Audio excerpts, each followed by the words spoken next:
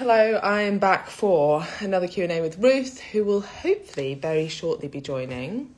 If you have any questions live, fire them in. Oh, she's the first here, which is very impressive. Okay, boom.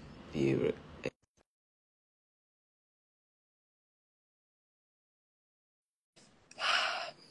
It's very stormy here. Did I press that button or not? Oh no, I didn't press that button. Hi, how are you? Hello. I'm good, thank you. How are you? I'm okay, but it's real stormy, you know. My mum just sent me an email being like, just so you know, there's a red weather warning, so you really shouldn't be going outside. So, you know, don't know how I'm going to get my steps in, but... You're on the worst bit, aren't you, as well? Like, Yeah, I think I'm in, like, the eye of the storm. Yeah. I think you are, because I was looking at, I've got a lady, client that lives in Arran, and I was like, oh, you're yellow. It's Dundee that's really bad. But yeah, I think it literally is here that's the worst. yeah. So that's great. Okay, we have a question here already. Ooh. I always find I need to urinate more in a deficit. Is that normal? Drinking more? More food? You could be drinking more. Do you know what? Yeah, actually, sometimes I think it's more water in the food that you're eating. So if you increase your food volume, then you're more likely to be eating things like fruit and veg, which actually have a lot of water in them. I couldn't figure this out for ages. Like, I'd go to bed, like, I'd go to the bathroom, then I'd go to bed, then I'd get up loads in the night. And I was like, if I'm not drinking anything in the night, how can that? And I think it was like food digesting. Yeah. Yeah, I actually find that if I eat late at night, I can have similar. So maybe that. But I would say it's more likely that she's eating that high volume food, isn't it? Yeah. I had a question from one of my one-to-ones that I thought she was like, I think she wants you to make her feel better. She's scared of weighing. And so she's scared of weighing, and we've had conversations because shorts that didn't fit her, fit her easily now. And I said, so you can see the progress you've made. She'll hopefully be watching or coming on to watch. And you can see the progress you've made. And if you weigh yourself and it doesn't say what you'd like it to say, does that undo everything? And she was like, in my head, yes. And then she said, what are Emma's thoughts on getting over that mentality? And I thought, that's a good one, because there might be other people that are really, really struggling with what the scales are saying. We see it all the time. And I know that, you know, it can be hard, can't it, for people? Yeah, and I think often you're fixated on a number that, like, maybe you weighed when you were a certain age, or you remember feeling your best at that weight, or it has a certain trigger for you or something. And this is a really simple tip, but if you always weigh in kilograms, start weighing in pounds. And if you always weigh in pounds, start weighing in kilograms. Now, obviously, in your head, you can kind of do the maths on it. But the different numbers, and like, I would just not do the maths on it, obviously, but the different numbers kind of like feel different to you. And all we really care about is the direction, right? We want to see a trend in one direction, which means that we know that you're in a deficit, that we've got your nutrition on point, and that you're making progress. And then I would just point out, like, it is so irrational. That doesn't mean it changes the way that you feel about stuff, but when you put it in different contexts, like we spoke about this on the EC method recently, and an analogy I used is, like, people get really fixated about, I don't know, having a certain amount in their bank account. And then, like, say you're like, right, well, because I noticed this in myself, I was like, oh, that feels like comfortable to have that amount. And then I was like, I'm going to put this into savings. And now there is less in that current account, right? I'm not any worse off, obviously. It's just in a different account. But it's kind of similar. It's like, okay, well, you got the result that you wanted, but now we're going to tell you that this totally irrelevant measure might not say what you want it to say, and you're going to say that that's ruined all your progress. Like, obviously it hasn't. No. And that's much more important progress than, you know, like, what would you rather?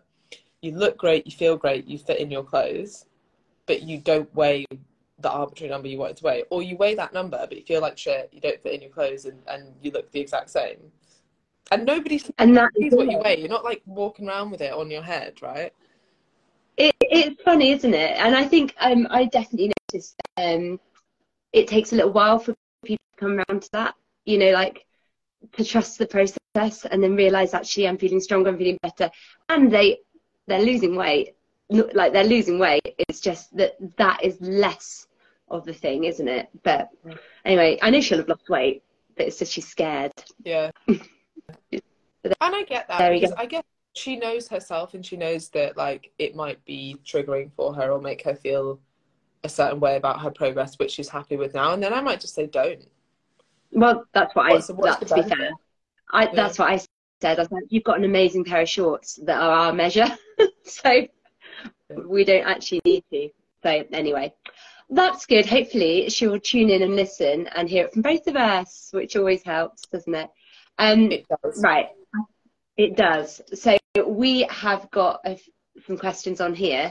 Have you got any questions on there? No. Okay. I've got some questions here, but do we still have ones from what we were working off yesterday? Yeah. Yeah. Okay. Let's go there Yeah. first. Well. Okay. So somebody would like to know. It's one of Claire's actually. Claire's picked this up. How to deal with fatigue. And so it's quite a few check-ins with people asking how they can cope with fatigue. Probably when on a fat loss goal. I'm going to kind of go into that. I'm going to assume it's that. I think it depends, because like, for example, we've got quite a few people with fibro. Now it depends like what extent the fatigue is, and if it's the kind of fatigue like exercise in the right dose should give you energy, not make you feel more tired, but you just need to make sure it's the right dose for you, and that will be different for different people, but also depending on where you are in your journey, right? Like, so initially it might just be that you need to do a little 10-minute workout every day, and then you might be able to build that up as your fitness levels build up as well. But then also we know that, you know, when you're working with people with chronic fatigue and like similar conditions under that kind of bracket, they'll have flare-ups at certain times. And it kind of comes back to what we were talking about the other day of like your best will look different every day, and you have to be able to like kind of reset and be like, actually doing nothing still isn't helpful, but now I know when I'm having a flare-up that actually just pushing myself to go to the gym also isn't helpful and actually push me backwards. Yeah, and I agree. I would say that people perhaps aren't tuning in, listening to their body. And there is a point. This is why I'll quite often say to people with regards to exercising, it's much harder to build a habit than to maintain a habit. So if you're getting to a period of time where you're feeling really tired and you don't want to exercise, try doing something to keep that habit in. And it might not be the full workout or the full intensity, but you're still going and doing something. And if you are there and you're still struggling, then often it's a sign that it's not the thing you should be doing. Because I do think once you start exercising, normally you do start to feel better. And if you don't, then it's a sign that perhaps it's a bit more systemic, really, I guess. Yeah, although I guess that's more about motivation, really, of like, it's so much harder to start something. Like, really, the starting thing is the hardest, no matter what it is, whether it's a work project, whether it's getting to the gym, whatever. But once you're there, I always use this like 5-minute rule of like bargaining with yourself, like, okay, we'll just do 5 minutes. Yeah. Then if you want to stop, you can stop. But actually, let's just start. And actually, that is kind of links to what you're saying about like building the habit. The habit is starting a workout 4 times a week. Now, the likelihood is you're always going to also finish that workout, but it like you don't need to worry about that. And actually, sometimes that's what stops you starting, because you're like, oh, it's, you know, a full 30 minutes or 40 minutes, and I don't know if I can do that. Actually, just think like, I'll just do this first 5 minutes, and then as soon as you do that, you're like, oh, okay, well, maybe I'll do a little bit more, and then you move on to the next thing, and then you're like, well, I'm halfway through now, I may as well finish it. Yeah, giving up is harder. And the same, you were talking about those short workouts yesterday. Same with this. Quite often I'll say to people, instead of saying like 3 rounds of this, I'll go 1 to 3 rounds. Start, commit to 1 round, just commit to 1. And then if they do 1, they'll probably do more. But they've always done 1. So yeah, there you go. I think that covers that, doesn't it? I think. Yeah, I think the other thing I was going to say about dieting fatigue is it's often misattributed to the diet. So actually, realistically, unless you're very lean, it's not normally your diet that's making you fatigued. I think a lot of people think, oh, what I need is just a bit more carbohydrates in my diet. Well, if you've got a lot of body fat to lose, like, remember, fat is just stored energy. So it's not necessarily that you need like a chocolate bar to pick you up in the afternoon. there's plenty of energy there, it's much more likely the obvious stuff, like you didn't sleep the night before, you know. And then when you delve into it, it's like, okay, well, actually that's more likely it. And if you're fueling yourself well, not over restricting, like, but you are in a bit of a deficit and you've got fat to lose, like, if anything, often we see people's energy levels like increase, not decrease. I'm going to get you on a tangent again, because isn't this why we get people to reflect? Because again, if you are saying, oh, I'm just always really tired, but you're not spending time thinking about why that might be, then it's really hard to put a strategy into place, which is why slowing down your mind and having a think about things helps, isn't it? Yeah. We've got a question here. Do you ever agree with quite considerable calorie deficit for a short period of time if you have an imminent goal, if you know that this is not right for the long term? Yeah, sometimes. I will diet people hard sometimes, but under the caveat, like, I mean, I would kind of assess where they are first, and that it's not just like another yo-yo diet for them. And then also with people who have a lot of body fat to lose, I'd put them in a much bigger deficit. In fact, I think I have a post coming up about this. I've definitely written it. It's probably scheduled to go out. But I had a client recently who was over 130 kilograms, and we put them in a pretty big deficit. I think over 1,000 calories a day, and they lost fat very quickly, and they were absolutely fine because they have a lot of energy to lose. You don't need to slow it down to the extent that you would with someone who has less body fat to lose. I think if you've got a lot to lose, you can do at least the first part of it quite quickly. And that also really, that's more based on like a calculation, right? In theory, you could be in a really big deficit. In like practicality, can you stick to that consistently? Does it impact other areas of your life?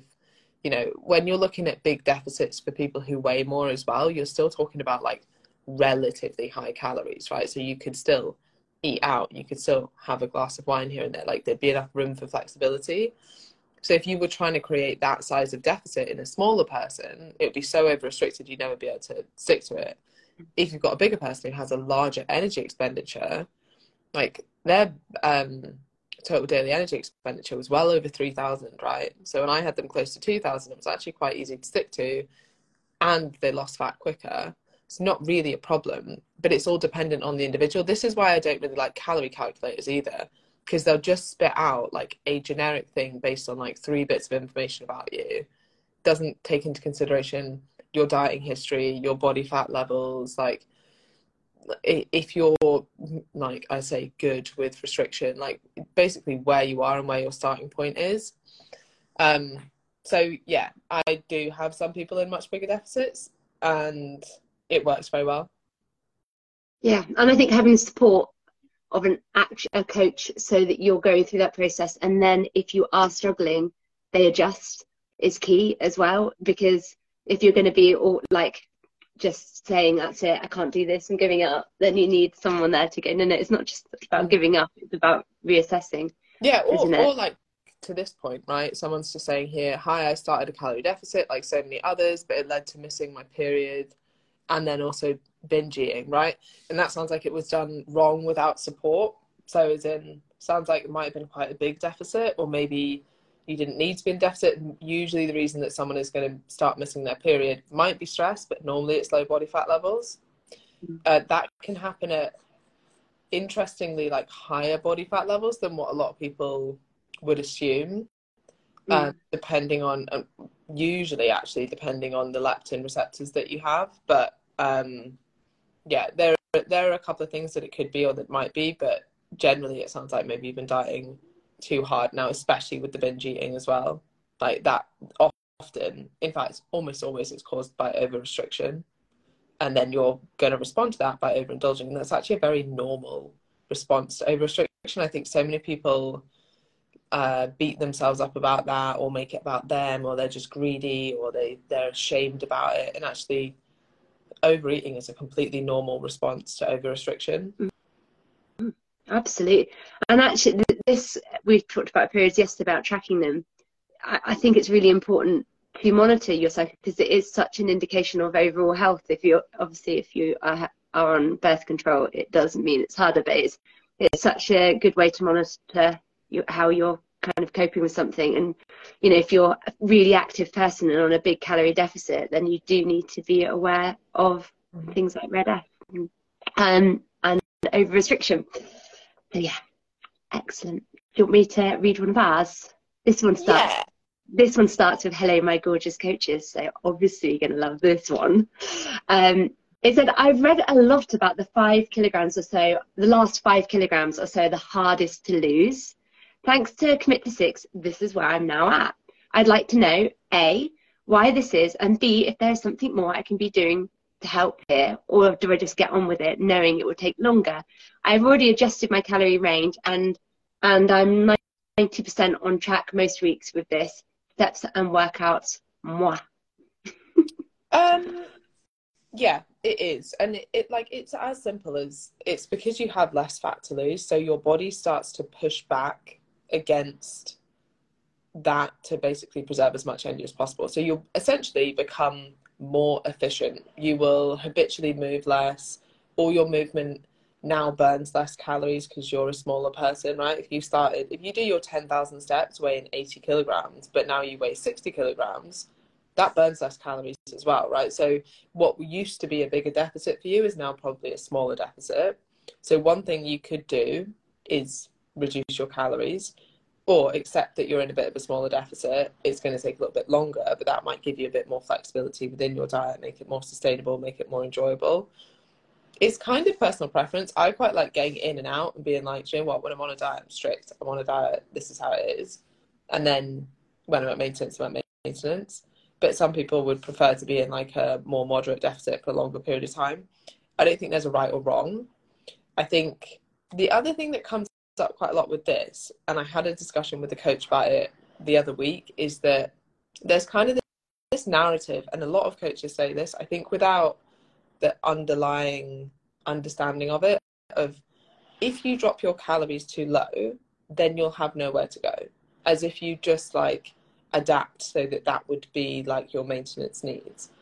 And that's not really what happens, right? Like if, for example, your maintenance at the start of your diet was 2,000 calories and you're in a 1,500 and you eat 1,500 calories, you're in a 500 calorie deficit. If you continued there but you started to lose weight, you might end your diet now in like, say, a 300 or 400 calorie deficit because you're a smaller person. You're not going to adapt. Like, you adapt to an extent, but it's very unlikely you're going to adapt to those lower calories, like depending on how much weight you've lost, but that's very, very unlikely. And you can drop your calories lower. And we have a lot of people that start and finish their diet on the same calories. There's no need to change them because it was a deficit at the start, it was a deficit at the end, and then we bring them up to maintenance. So I think that's a bit of like a misconception from people of like, oh, well, what will I do? Because after this amount of weeks, I will have adapted to those calories. That's not how it works. No, I thought you were going to talk about Paula Radcliffe for a minute. I was like, oh, there is definitely going to be how would I shoehorned her in there? Well, yeah, no, she you is could have very done because you're talking about you fit. I've heard you do it before when you're talking about how once you get fitter. Yeah, I was like, yeah, there's the adaptation of fitness as well. So as you become a fitter person, you'll burn less calories for the same amount of work. Like me versus Paula Radcliffe, you know. I'm sure you've done that. I think Paula Radcliffe comes into conversations like a reasonable amount, really. It's actually quite like a shocking amount for the fact that, you know, like, anyway, I'm a big fan, okay? She's a big fan, but not as fit as Paula Radcliffe. Not apparently. Like, not nearly. It's very close, but it would take Emma a little bit more energy to run a marathon than, say, Paula Radcliffe. Yeah. Okay, there's a question about deadlifts. It says, I've read and heard some conflicting information, so please advise. Should I be putting the bar down between each rep? Oh, okay. Maybe she. We actually did that. And yeah, yes, we should. Hence the name deadlift. But I think only with conventional deadlifts. And if you're doing stiff leg deadlifts, then no. I think we might have caught up with the. I'm just going to check. But yeah, I was thinking, she might be thinking stiff leg deadlifts. But it does look like the. Oh no, we've got one here. I have missed a couple. One about No, we've done that one. No, that was one we Okay, did this is last time. fine because Yeah, I've got you a got load of them. questions. Yeah, okay. Okay. Was Slim wanted to, I'm assuming, lose more, but lost period, gained a bit of fat, which led to binge. Okay, yeah, definitely. I mean, message me afterwards if you want. I can put you in touch with an excellent dietitian who can help you. Okay. Uh, uh, uh, uh. Okay, here's one for you. How do you improve your sleep during perimenopause? I love chatting about sleep and perimenopause because often people feel like there's nothing they can do about it because it's their menopause symptoms. So they go, huh, there's nothing I can do. And like HRT can help like vasomotor like symptoms. But actually with regards to the insomnia and so on, it's often like lifestyle habits that are going to help you more. So getting in those habits around sleep routine that are going to make you feel calmer and more relaxed going into sleep. So if you're waking up with night sweats, yeah, there are things that can help that as well that are kind of food based and so on. But if it's just that you're sleeping worse and struggling to get to sleep, there's so much. But I would say that my top ones would be that sleep routine, going to bed at the same time each night, getting up at the same time each morning, winding down, making sure that another favourite is not looking at your phone for an hour before bed, just putting it away and finding calm, because during menopause, we don't cope with stress as well, or some people don't cope with stress as well. We take longer to recover. Anxiety can be higher, and it's actually often these things that are stopping you from sleeping so well. I'm also a big fan of, like, I know Emma was like, really? And the magnesium spray on your feet. If it works, I'm here for it. Yeah, and do you know what? I got told about this on my menopause training, and I've tried it. I've told quite a few women to try it now, and they're like, "Oh, magic spray," spraying it on the sole of your feet. And I think maybe it's just helping them relax a bit more, but it even helped with waking. But really, it's reducing that stress and making bedtime a routine, not just winging it and going to bed late and getting into a cycle. It really is nailing down that. We've got a sleep audit that we give to people that you can go through and tick off the things that you are doing, and then it's because there's quite a lot you can do to help improve your sleep, like the time of day you eat and so on. And perhaps I could send that out if people wanted it. I'm very happy to send it to them, and then you complete it, and then you pick 2 habits that you are going to work on that will help improve your sleep. And I think that's the thing with menopause. There's often things we can do that will give us the best chance of a good night's sleep. Yeah. The other things that help, I think, are a bit of a brain dump before bed. So anything that's playing around in your head, write it down so you know what's going on. Plan your next day. Yes. That really Evening helps. routine. Yeah. And then I think a big one that we've noticed with women is having your last meal a little bit earlier. Saying that, both of these things work, which are completely opposing. So having your last meal earlier, so like leaving like a kind of 3-hour gap before you go to bed, or having your last meal later, or like a snack later. Because again, like especially with like a more carb heavy snack, sometimes that can really help. And then with some menopausal clients that I have, especially ones that have quite big physique goals, sometimes we'll put a protein feeding in before bed. And weirdly, because I would have thought it would have had the opposite effect, but weirdly that seems to help with sleep as well. I do know some people like a little snack before bed, because the feeling of being hungry keeps them awake, but as well. Yeah. What have I missed here? Okay. Can a 45-year-old perimenopausal woman lose the flabby belly? I don't need abs, but I'd love it to be firmer. Yes. Yes. I mean, do we need to go into a bit more deep? Like, do we need to go in a little bit? I think we did. Did we talk about this recently? It feels like we've done a podcast about why you do. In fact, no, that was one of the coaching calls, I think. But you do tend to redistribute where you store body fat when estrogen drops, so you store it more around your middle. which, yeah, you can see this redistribution. Can you lose it? Yes, exactly the same way that you would when you're dieting in any context. Is it harder? A lot of the time, yes. What else was I going to say about that?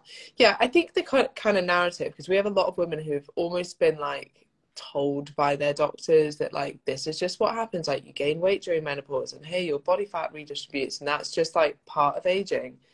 And we have a lot of women who are just like, I just refuse to accept that. Like, I want to change, so I'm going to change. And then it's like the proof is in the results that they've got. And I think, And like, someone asked me yesterday, who do you like working with most? And I'm like, those people that are like, fuck being average. Like, do you know what? When you look at the stats, like, as you age, like, people tend to lose muscle, gain fat, and their quality of life reduces. That's an average. And I think that's part of the problem, is the way that we give across a lot of that information of like, weight gain is a side effect of aging. Like, no, it correlates with it, but they're not causal. Like, you don't have to have one with the other. And so much of it is to do with your behaviors. Now, your behaviors are also linked to aging, right? And like the research that came out relatively recently, until a few years ago, like a lot of people thought that your metabolism reduced as you age. Now there's research to show that actually the reason for that is that you lose muscle mass as you age, and the reason for that is that you generally stop exercising as you age, right? Does it become harder to build muscle mass? Yes. Is it impossible?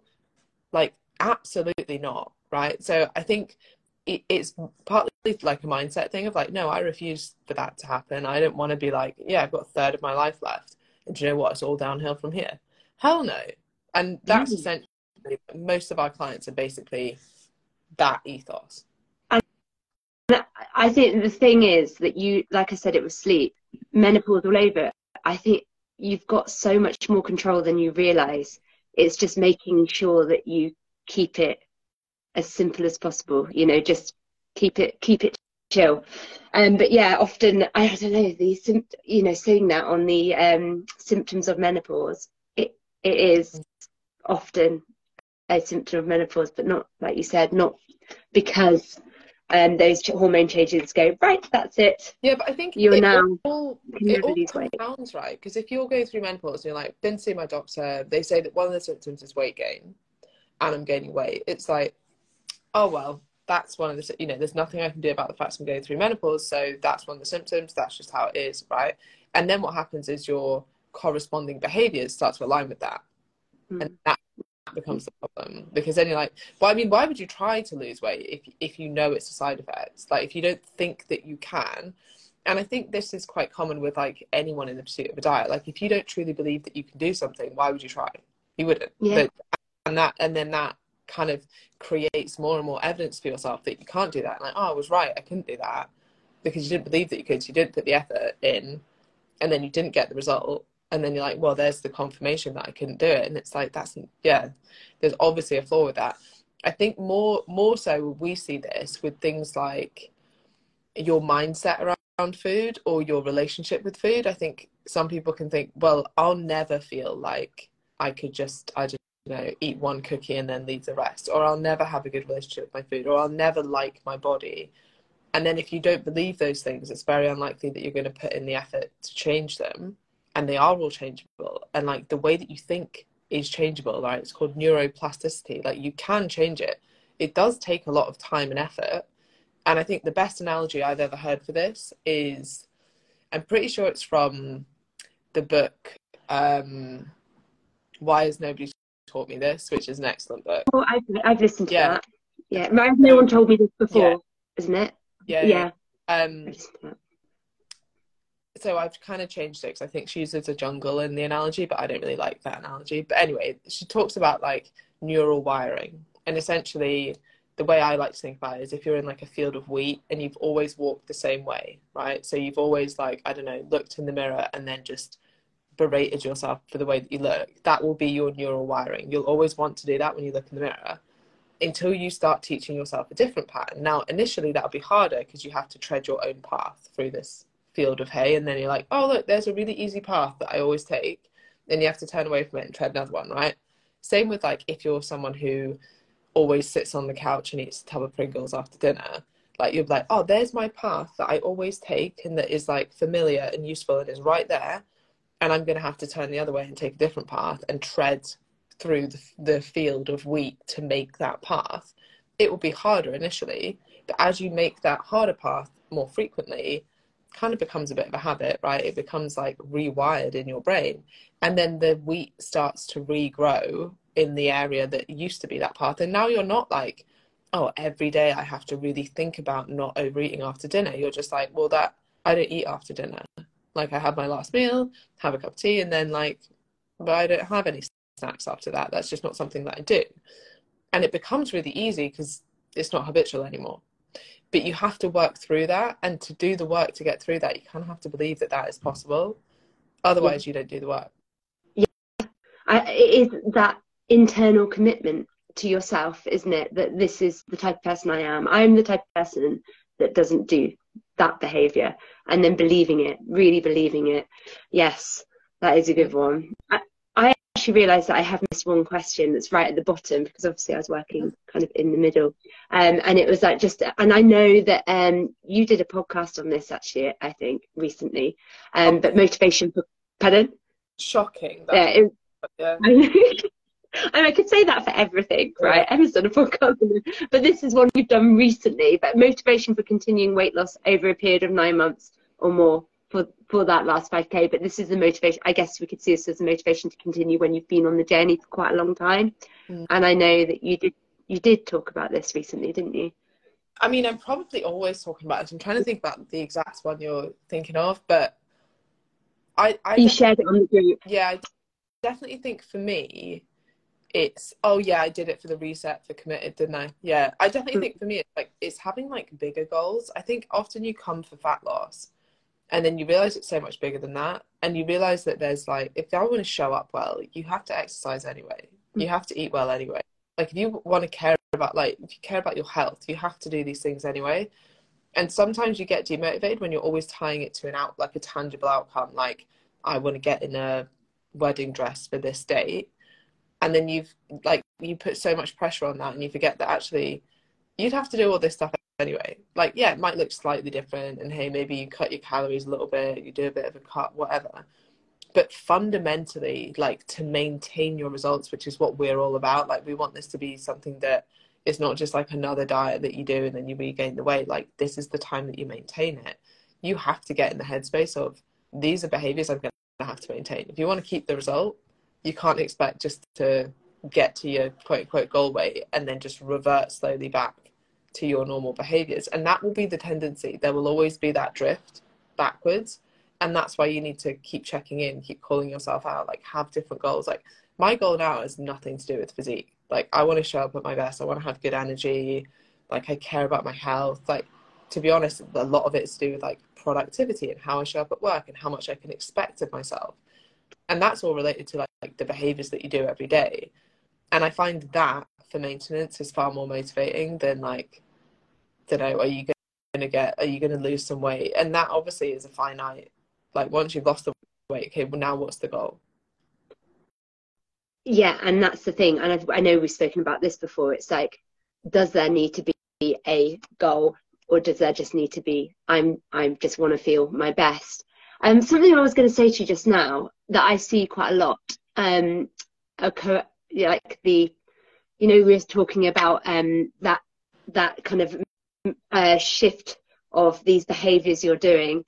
One thing I see that people suddenly get more motivated or believe they can make change is when they start moving more. It definitely seems to make a difference. So they'll start and they'll be like really struggling. I see it all the time, really struggling to get my steps. I'm really struggling to do this. And then it's like something happens and I get their next check-in form and it's like, I've got my steps. And I'm like, there is such a pattern here between the moving more and the feeling more motivated to do the other stuff. And it seems to be like I'm moving more, I'm feeling better, my motivation's higher. And so I always really like seeing it when people are reaching their steps partly for that reason. See, I agree. I think often we underestimate like how much behaviors influence each other. Like, it's way easier to stick to your diet when you're going to the gym. This is why we have a morning routine, because it's not because of anything that's in the morning routine. Like, nothing that we put in there is particularly groundbreaking. It's the fact that you started your day with an action in the pursuit of your goal. Now, all the other actions that you take throughout the day are way more likely to also be in the pursuit of that goal or more in line with that goal. It's like sunk costs backwards. It's like, well, I've done this one thing in line with my goal, so I don't want to ruin it now by doing this. And the opposite works. Like when you start your day late and you miss your morning routine, you didn't get to the gym, you're like, oh, what's the point eating well? Well, if you know that tendency and you reverse it and you're like, right, how do I start my day with something positive so that I'm kind of like hedging my bets towards that? And then you don't want to like quote unquote mess it up by being like, you're not going to come home from like going for a walk in the morning and then getting to the gym and come home and be like, do you know what, I'll just have 5 bacon butties. You'd be like, oh, do you know what, I've just been to the gym, I'm definitely going to have like a high protein breakfast, start my day right. And then it just becomes like this compounding thing, and you're much more likely to then have a better choice at dinner because you're like, well, I've nailed the rest of the day, I'm not just going to like, you know, make poor choices now. Yeah, no, I agree. And another thing that is coming up is the bad weather and getting steps in. That's something else I've seen is people. I have to say, if there's a red weather warning where you are, please do not go outside. Emma's mum said. My mum said, yeah. But that she's also right.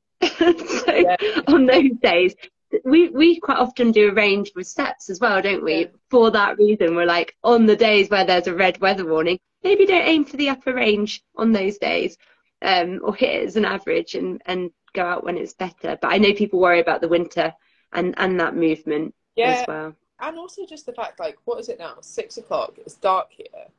And like I don't like to say a safe place because nothing, like everything's safe until it's not safe, but relatively safe place. But like if you don't, like, I just feel it's like you don't want to encourage people to be like walking around the street, like, yeah, go for a walk after work at 6 p.m.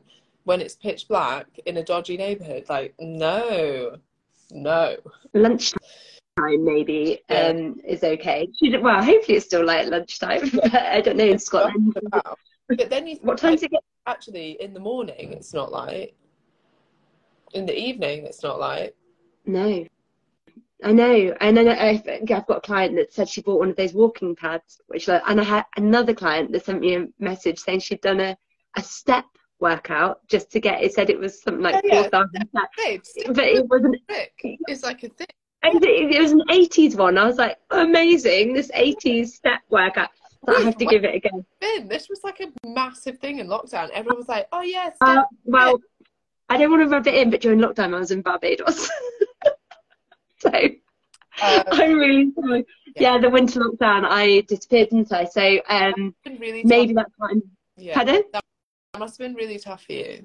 It was really. We got locked down there as well. Oh, it was. I bet that was really hard. Yeah. Lockdown in Barbados. I know, it was really tough. It was really tough. I had to run around my garden. You're still here, so that's good. You know. Pardon? I made it through. Yeah, I made it through, but they made me. I did come home as well. But yeah, so that's probably why I've missed it. I can't believe I will do one. I'll try one. Yeah, well, I think that's a good time to log off, do some steps with Rick. Not sponsored, but highly recommend. And if you are thinking of signing up to Commit 6, we start on Monday. There's still about 20 spaces left if you want to join. And you can message either Ruth or myself if you have any questions about it. And that's all. Right, have lovely evenings and stay safe in the storm. Thank you.